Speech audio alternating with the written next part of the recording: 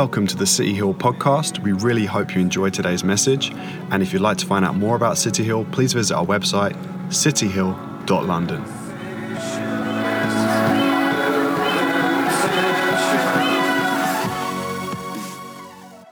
Today is week 2 of our series, Consciousness. And I'm conscious of how we're going to approach this because I guess the thought that summarizes today, a friend of mine, a guy called Nick Brewer, he's one of my favorite rappers. He's really, really cool, really nice guy. He's the artist, I love him. Yeah, it's him. So he did 2 projects like way back when, which I don't think you can even find online anymore. And they were called Alone with My Thoughts and Alone with My Thoughts 2. Wow, what a whiz. You know, it comes out for a sequel project. What do? Call it the first one and add a 2 on the end. I mean, wow. The talent is off the chart on creativity. But it's a really good project. If you can find them online, it's really great. But we're going to be talking about being alone with our thoughts. So the discussion today, the idea, the concept, the thing we're wrestling with is we're transitioning from where we were last week, which is like human consciousness, evolutionary science and theory does not explain in the eyes of the public. 44% don't believe it explains human consciousness, which isn't a surprise because actually it should be much higher than that because science actually can't explain human consciousness. So really it's 100% of people because no one can prove human consciousness. It's scientifically impossible in this present day. So we transition from that and then looking at the Bible narrative, which does explain human consciousness because we're made in the image of our Creator, and straight away he's kind of processing and explaining these things before there's anyone really to talk to in terms of human beings. So this week we shift to what happens when your conscience is against you. What happens when your conscience is against you? That is the overarching question to what we're going to be talking about, what we're going to be exploring, because actually that is a reality for all of us, and it's quite a scary one. So the first thing I want to talk about is plus, and I want to talk about minus, adding, subtracting. Yeah, we're going with maths for now. So God speaks to Adam in Genesis 2.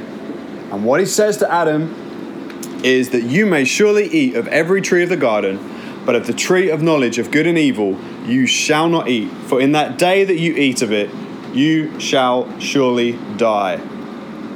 The next thing we see is God talking about it's not good for man to be alone. Eve is made, and there's no recollection of God saying this same commandment to Eve. There's nothing in the narrative, in the story. But then what happens is this serpent comes and he starts asking Eve about what God said.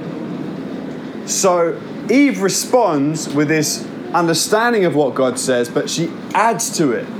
She says it differently. She says not just like you can't just eat it. She mentions to touch it. You can't touch it. You don't just eat it, but you also touch it. And the rabbis, they dig this portion of scripture for a number of reasons. The first thing that they say about it is that Adam fulfills his responsibility before God because he recites what God says. Eve adds to what God says. And I love what the rabbis say here because I'm telling you, if they, I just picture like a rabbi dropping a mixtape and it just being pure fire. I don't know, something like Dizzy Rabbi. Like let's put it out there, Dizzy Rabbi. And Dizzy Rabbi has this bar which is just so hard. I mean, when I read this, I was like, oh, bars for days. This is fire. He said, when you add to God's word, you subtract from it. I was like, that is a mic drop and a half. Someone drop that mic and break it and never use it again because that is ridiculous, off the chain good. When you add to God's word, you subtract from it. Why does that really matter? Here's the thing. You see, you and I go about our lives knowing what God says, but then we add to it and take it where we want to go with it. And then what happens is we go, well, how come, God, my life feels like subtraction right about now? How come I feel dead on the inside? But it's because you thought you were adding something to your life, but actually you were subtracting from your life.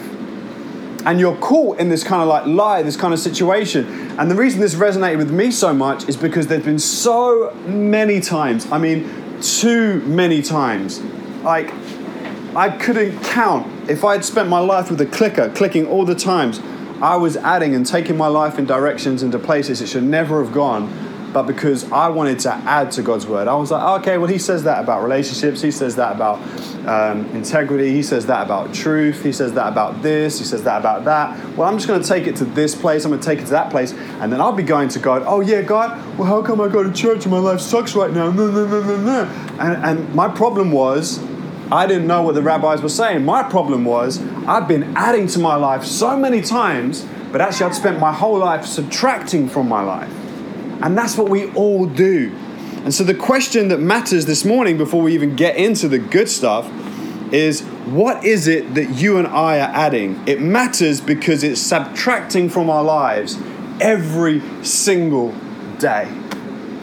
Every single day. That's not a question I can answer for anyone else but myself, because that takes reflection. This isn't something you can just hear and your life changes. You've got to start asking the question, what is it I've been adding into my life that's subtracting from my life right now? Because it's something that God never really had from me. So what happens with Eve is this transition takes place where, you see, when she added to God's word, what happened was, he had said if you eat it, you would surely die. She said if you touch it or eat it. But then, because of the conversation she's having, this doubt kicks in, but there comes this moment when she touches it. And when she touches it, there's no repercussions and there's no death that comes in, so she ends up eating it. You see, sometimes when we add these things, it leads us to a place that we never thought we'd go. What hits me about this story as well is, it's such an amazing picture of what sin is for every human being, because what happens is you think you're eating it, but it's eating you. So Eve eats this fruit and she thinks she's eating it, but it's not, it's eating you. And then the next thing we see is they saw their nakedness. And oh my gosh, this bit more than any other bit we can all relate to. Because there's that moment in your life when even no one else knows. There's just you alone in a garden. And this happens, and all of a sudden you realize you're naked. And this is something everyone can relate to. There's that moment where you do something and you make an absolute horrific decision. No one else on the planet knows about it. No one's come up to you to say anything about it. No one's guilt tripping you about it. You're just standing there alone with your thoughts, and you realize this overwhelming sense of vulnerability and nakedness. This complete awareness of yourself and this self-consciousness. And then you meet other people and it is just ticking over and it's mulling, and no one knows about it. No one else around you knows about it, but you know about it. And there's this moment where they're in this garden and she added to God's word, which ended up subtracting everything from her life. And God has a question when he comes. He says, Adam, where are you? And when God asks this question, he's not saying, Adam, hey, dude, my GPS not working right now. Have no idea where you are. You are hands down the greatest hide and seek champion of all time. Let's give it up for Adam. Come on. Like, that's not what he's saying. When he says, Adam, where are you? God is saying, where is Adam? Because the Adam he knew is dead. He may still be walking around, but he's a bit like the Walking Dead. He's like a zombie. He's like a corpse. He's not the same person. So when God gets into the garden, he says, Adam, where are you? It's not because he's confused about the location and the positioning. He's saying, Adam, where are you? Because the Adam that he knew, loved, and had created no longer existed. And as the conversation goes and as the explanations start to come out and of what happened, there's this moment where God asks a very significant question. He says, who told you you were naked? Who told you were naked? That hit me because I started to think about the different times in my life where I have made horrendous mistakes, horrendous sins, and terrible decisions. And at each one of those times, I didn't need anyone to tell me. I was just standing there, overwhelmed by the vulnerability and the position I put myself in. And also I can relate to what Adam says, because the Andy that even I knew and loved was never coming back. I killed that guy. I killed that guy with my decisions and my choices. And that's what happens to all of us. So when God says to him, who told you were naked? I guess for us, it's who told you, and you can insert your guilt there. You can insert your conviction there that you hold in your life, presently or past. How are you aware of this? How are we aware of this? Why is our conscience kind of saying that? But the problem is, where do you go? Where do you go when your conscience condemns you? That's the whole point of this talk today. So we're talking about conscience, we're talking about ourselves. and it's a scary thing. I guess today we talk a lot about mental health. And having worked most of my life with vulnerable young people, I've met some young people with mental health issues, and today they say they're skyrocketing and rotting. They are rotting mentally and emotionally and physically and spiritually. And I meet so many young people in so many different categories, and most of my time I've spent working in kind of a church perspective, and the other time, much shorter period of my life, in kind of like a secular area. And you know what is crazy? I think I've recommended quite a large number, or for the period of time I was there, a large number of young people to CAMHS to get mental health service, get access to the NHS for mental health issues. I don't think a single child I've ever sent to CAMHS has actually shown a single piece of improvement, ever. I'm not saying that CAMHS don't do a good job, and I'm not saying that other young people that I've seen that have worked with other professionals haven't benefited. I have seen some that have. But where you go when your conscience is your problem, that is a scary thing. That is a scary conversation. And when we look through this passage, we can learn some really powerful lessons today. Where do you go when your own conscience condemns you? So what happens with Adam and Eve is that they go, and I put a few leaves around on some tables earlier. Some of you may watch me doing that and thinking, what a weirdo. So on the table there's these leaves. There's a green one, there's a yellow one, there's a brown one. And what happens with Adam and Eve is they go through this horrific moment, this overwhelming awareness of their vulnerability and their nakedness, and they try and fix it. So what happens is they go grab some fig leaves, stitching them all together, and they're covering themselves. As you can see, this is not really a sustainable approach, because if you look at the leaves on the table, you've got green leaves, you've got yellow leaves, you've got brown leaves. And what happens with these leaves is they're detached from their life source, and they actually share the same fate that is happening to Adam and Eve right in this story. Death is entering into their world. And these leaves, what they're going to do is they're going to fade away. And when they get to brown, some of these here, this one's still a bit moist, but some of the ones outside, they just crumble into absolute nothingness. And actually, we can identify with, and what I was sharing with young people with mental health issues, is that actually often what we do is we go to these scenarios and we try and cover things up for ourselves. We try our best efforts to try and resolve things. And actually what we find is over a period of time, as we do more and more of this, it all just crumbles around us and things don't get better. And I know I realise what I'm saying today as I'm saying this, it probably sounds a bit dark and a bit gloomy, but actually what we're reading about in this narrative is a people that are unlike you and I, that have nothing wrong with their conscience, that had nothing wrong with them up until this moment. So for them to experience this was far more horrific than anything you and I experience when we feel guilt and when we feel conviction about who we are. And so we kind of have all this. But actually we've got a bigger thing in the mix in our society. And one of the many reasons, because there are many reasons why I believe mental health issues are skyrocketing among young people, is because what happens is something happens in their life that causes them this trauma and causes them this messed up. And some of those key things, I'm not talking about abuse that young people receive, but some of their own life choices, because we've got more and more highly successful kids that are also killing themselves now. It's not just about kids that have grown up with a lack. There are kids who are highly successful, going to university and killing themselves at university when they've got this huge, bright future ahead of themselves.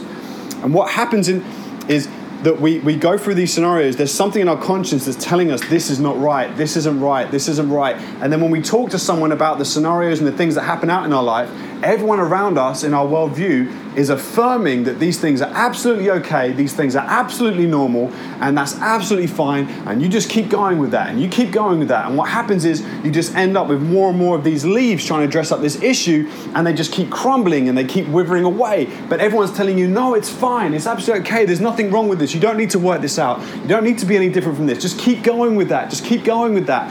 And so we see around us in our society today this huge skyrocket. And what happens in this scenario, which is an awkward one, because actually if we were talking about church and if we were talking about God, we wouldn't expect God to be this person. We'd have expected him to come to the garden knowing everything that's gone on and just gone, oh, well, let me just give Adam some time and some space, because obviously the shock and the trauma of this whole situation, I'm just going to just give him this time, give him the space, just, oh, there, Adam. He doesn't. He comes out and he calls out the most painful, traumatic thing that Adam has ever experienced. And he's saying, Adam, where are you? And he's working through this process with him.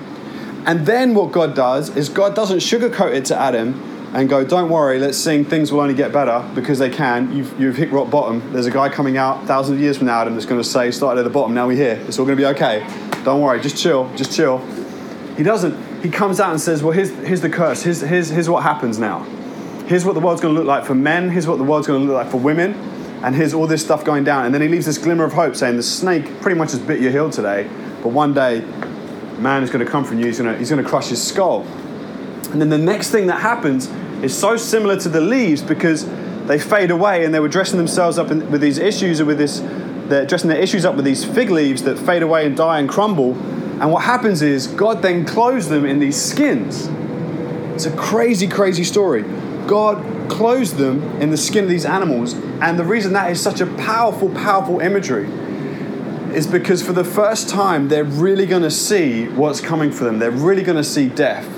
As this animal that was entrusted for their care is now what clothes their shame. And so they find their shame clothed in the loss of an animal they loved and they've been taken care of and they've been nurturing because they were in charge of the garden. And the realization of the poo has hit the fan is now so unbelievably real for them. I guess for me, when I look at this whole package of events, this whole sequence of what goes on, that what leads us here, first of all, we add to God's word, but we don't add anything, we really subtract from it. Then we find ourselves in a position where now all the boundaries have moved all over the place, and now we're not only touching, which there's nothing wrong with the touching, but we thought there was because we were confused, ends up leading to tasting, and then that which you thought you were eating is now eating you up on the inside. And then at the end of it all, we try of our best interest to try and cover it up for ourselves. But the thing is with Adam and Eve is they hid in the bushes. So they didn't just cover themselves up with these fig leaves, they hid. They were away, they were hiding from their situation. I feel so often one of the biggest problems we have is we hide. One of the greatest things about God is he calls us out. He calls us out. He walks into the cool of the eve, into the garden of our lives, and he says to me by name, Andy, where are you? And this morning, insert your name there. Because I believe for every single one of us, God is calling us by name as we are, saying, where are you? Because the you that he loves may not be present right now, may not be checked in, may not be here. We may be covering ourselves up with our own works, our own actions, like the leaves on the table, which I just want to let you know, you can do your best. It will fade away. It will crumble. Some of us maybe are hiding in complete denial that, actually, you know what, whatever, this is okay. And I'm cool with adding this, and I'm cool with this, and I don't care about that. And if it is subtracting to my life, from my life, who cares? Whatevs. But I feel this morning, the thing that God really impressed on my heart today was that actually I felt that God was calling me out from hiding. I felt that God was calling me to stop just patching over things in my strength. But I felt he was calling me, and I felt he was calling you. I felt he was calling us to come to the source. And I felt he was asking the question, where are you? And so you and I, we all come from different places. We all come from different weeks. We've all come from different experiences. We all come from different lives. We all come from different moments and different things that hold us back, that drag us back. The question I believe God asked today, and this is the question for those of us who maybe find ourselves trapped with our consciousness, which doesn't say the most flattering stuff about us. I believe the question that liberates you is where God asks, where are you? Because it's like taking one of those tests, like a character assessment test, or one of those ones that kind of tells you self-help, whatever. When God asks that question, where are you? That's the first step he takes towards it. And then what he does in this story is he clothes them in the skin of this animal. He covers it up. But he gives a promise that one would come and that he would crush the serpent's skull. And the great news today is that we're not left in limbo like Adam, because Jesus came, and the good news is that when he died on the cross intentionally. It didn't happen to him, he happened to it. And he died on the cross, and he rose again, And what the New Testament writers took from this is they connected with this story, and we're no longer clothed in our own actions trying to make it right, which just doesn't work. We're no longer clothed in the skin of an animal or anything like that. We're now clothed in Christ and in his righteousness. But the only way that takes place is through the same process that happens in this narrative. And it's where God, the divine, comes and speaks to our consciousness and calls us forward and calls us out from where we are, that he can clothe us, that he can liberate us, that he can make things right.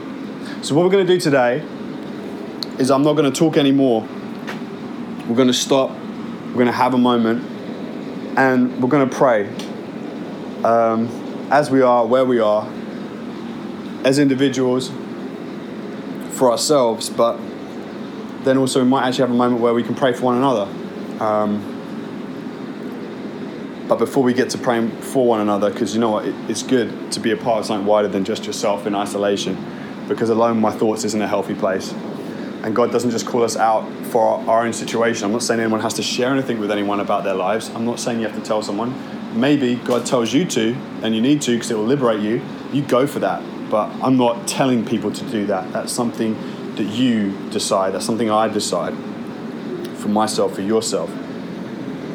But just have a moment. I just want you to close your eyes. I'm just going to pray for us, and then I want you to talk to God about where you're at and what's going on, because he's asking you a specific question today, which is, where are you? That's it. That's all he's asking. And it's from there that he wants to use that question to liberate you and to liberate me. Father God, I thank you for your faithfulness. I thank you for this story. So many people call this kind of irrelevant and distant, but actually at the place we are at as a society, there's nothing more relevant than this story. We are so tortured by our images of ourselves, whether that be of body image, whether that be of our personality, whether that be of our talents. We're always looking out at the achievements of others, not seeing too much good about ourselves. And then when we do think about ourselves, all we're reminded of is the most guilty and darkest parts of ourselves that are just constantly held up in front of our minds. But actually, where do we go when we feel that our own conscience is against us? We come to you because you liberate. And although it's an awkward conversation where you call us out, but your word says when we confess our sins to you, you are faithful to forgive, faithful and just to forgive. But I thank you, Father, you don't just forgive, but you clothe us in Christ Jesus. I thank you in the prodigal son, you run out to meet us, you fling your arms around us, you love us. And I thank you that you make us a son and not a slave and not a servant. That we are not people who do something for you, but we are joint heirs and partakers and workers with you, which is different from any other system on this earth. I thank you, Lord, that Jesus ascended to sit at your right-hand side because you said you would send a helper, that Holy Spirit would come. You would send a helper. And you see, the whole thing with Eve was that we wouldn't be alone, but actually even with Eve, we are alone. And even for Eve, with Adam, man and woman, we are alone. But the beautiful thing is, Lord, the Spirit of God you sent to come and live within and to cleanse us from the inside out. I pray and invite you right now, Holy Spirit, would you come? Would you meet with those who want to meet with you? Would you liberate us from the parts of our consciousness that accuses and holds us down? Because you have said there is no condemnation for those who are in Christ Jesus. I just pray by the power of your Spirit be real to us and you will clothe us in your righteousness. In Jesus' name, amen.